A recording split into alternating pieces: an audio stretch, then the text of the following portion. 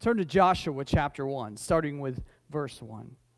After the death of Moses, the servant of the Lord said to Joshua, the son of Nun, Moses' assistant, Moses, my servant, is dead. Now therefore arise, go over this Jordan, you and all this people, into the land that I am giving to them, to the people of Israel. Every place that the sole of your foot will tread upon, I have given to you, just as I promised to Moses, from the wilderness and this Lebanon, as far as the great river, the river Euphrates, all the land of the Hittites to the great sea toward the going down of the sun shall be your territory. No man shall be able to stand before you all the days of your life. Just as I was with Moses, so I will be with you.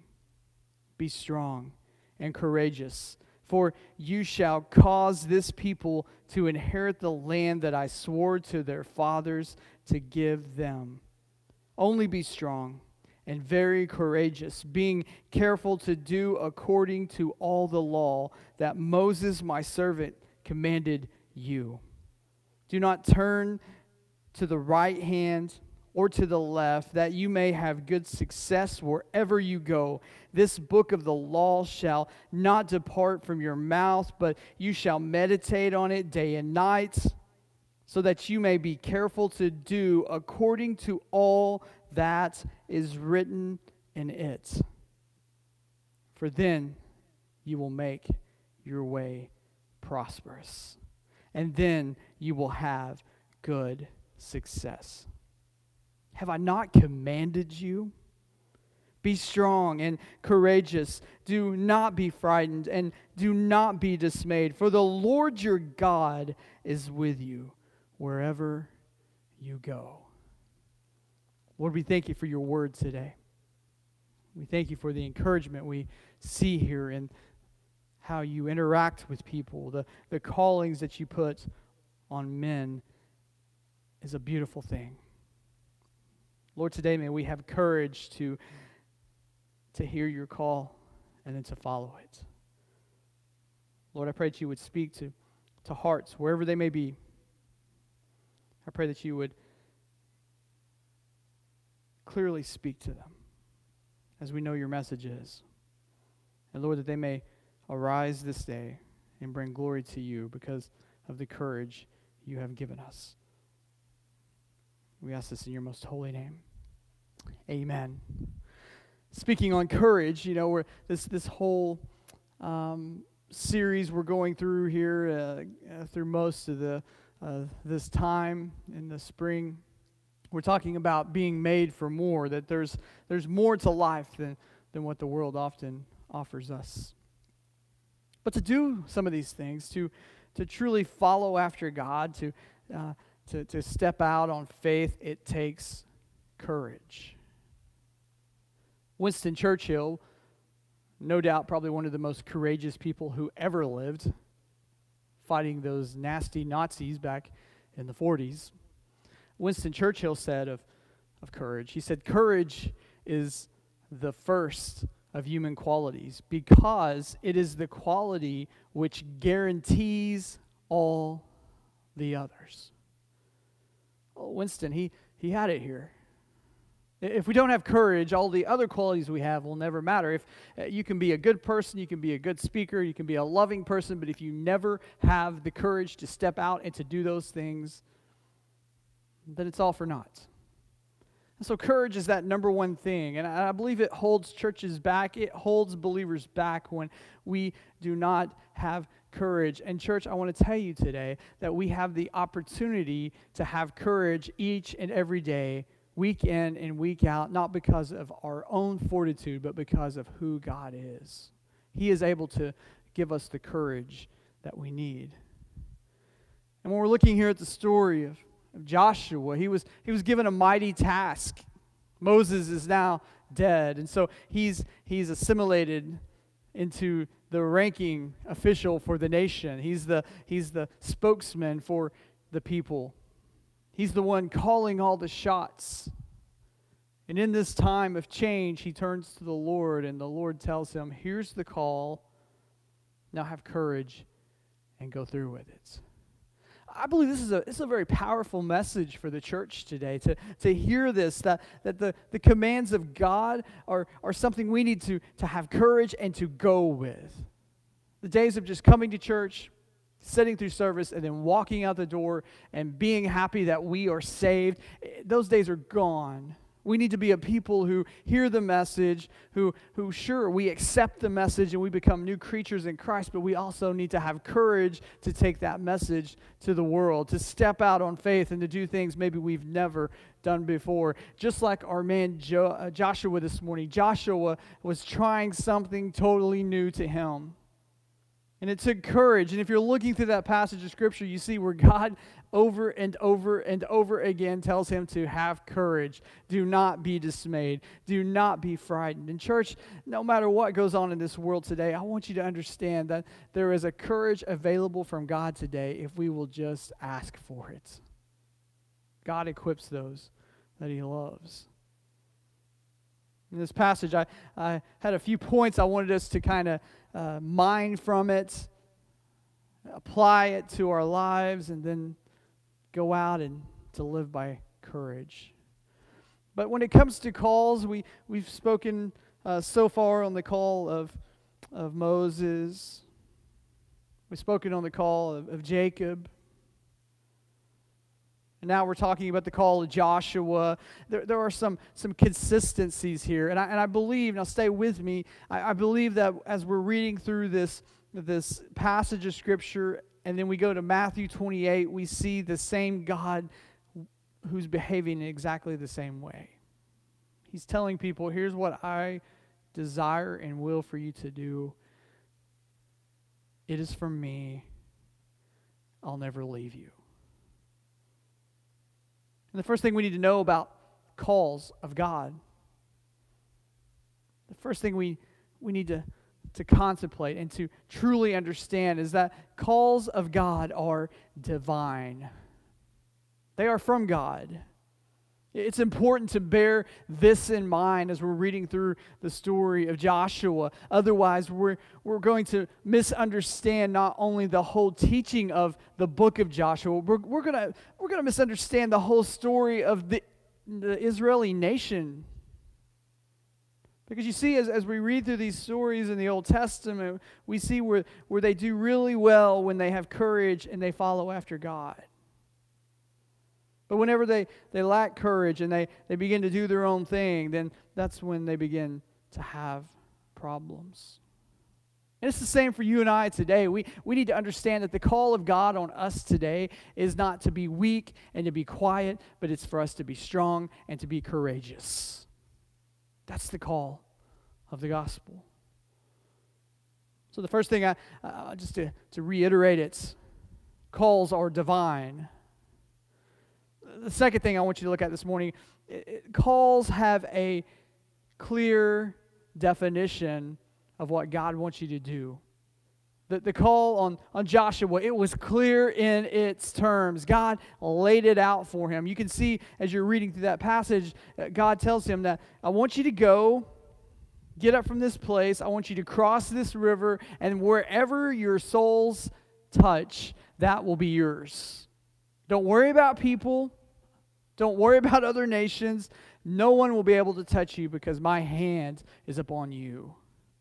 And church, I think that's a go point for us today in the modern church to understand that as we are told to go and to advance the gospel, that wherever we go, God's going to be there.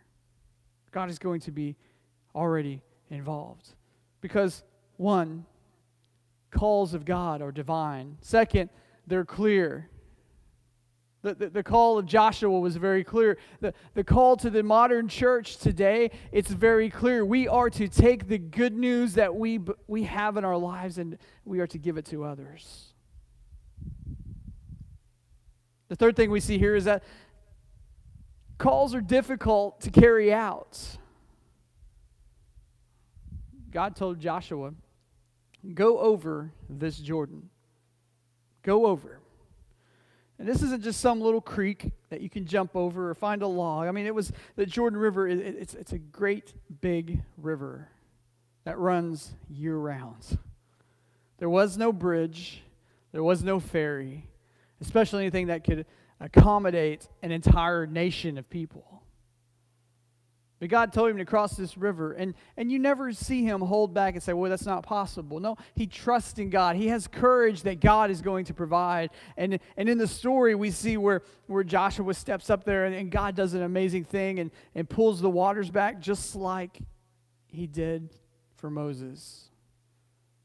And the people were able to cross the Jordan River into the promised land. And for us today, ministry, advancing the gospel, living our daily life for Christ is not always easy. That doesn't mean we shouldn't do it. And there's probably a reason that the Lord tells his people to have courage. Because this world is a very scary place at times. Calls are divine, they're clear, they're difficult, but not impossible. And I kind of put the last one there because I didn't want to bomb us out right off the bat. Hey, calls are hard. If you've ever been involved in ministry for very long, you understand that calls are very tough. I've learned in being a pastor that sometimes you're the only one in the sanctuary on a Saturday night talking to a camera. And to the world, this may seem really silly. But to the creator of the universe, he understands what this is about. This is about preaching the word of God so that his people may have courage. We know that the word of God is where our faith comes from. Lots of talk about faith in the world today. Faith is not just something that you claim, but faith is something God gives through his word. And today, as you tune in, understand that the word of God, as it was read in the beginning, that's where your faith's going to come from. It's by hearing it. And if you want more faith, get into the word even more. And if you want to hear those calls, open your ears. And if you hear those calls, then please have courage. And understand that those calls are divine. Those calls are clear in their terms. Those calls are difficult, yes, but this last point I want us to look at, we are never alone in our calls. We're never alone. Joshua was told in verse 9 by the Lord himself, he says, do not be frightened, do not be dismayed, for the Lord your God is with you wherever you go. The same promise that was given to Joshua way back when is given to his church today. What do you mean, Daniel? Is there a passage of Scripture that kind of directs us today in our own callings? Well, I'm glad you asked. There is. Matthew 28. Matthew 28 is the cornerstone verse here, I believe, for this exact question. I've had people ask me before, why do you preach on Matthew 28 so much? Well, let's read it. It's important, right? Matthew 28, starting in verse 19, it says, all authority in heaven and on earth has been given to me.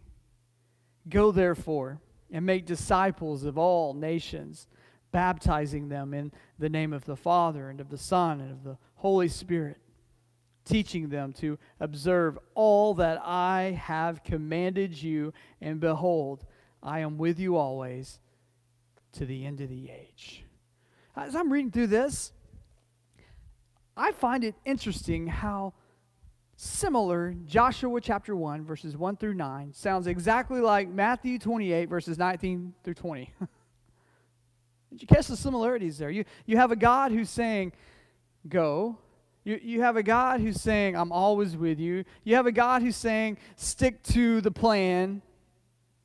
The words that have been given you, hold tight to them. We're seeing the same command that Joshua, that same God, you can see the very nature of God in Joshua. It's the very same nature there that you see in Matthew 28 where Christ is commanding his disciples on what to do. No doubt Joshua, he didn't know how this was going to happen. I'm sure he knew the promises. He knew what God had said. He knew that they were a nation. He knew that the land was to be theirs, but he didn't know the hows. And God's just like, just go and have courage. Then you get to the New Testament. Here you have the disciples. Christ has been crucified. He's now risen. He's speaking with them. And they're kind of like, what do we do now? And he's like, go. Make disciples. Baptize them. And I'm with you always. So I'm looking through that Matthew 28.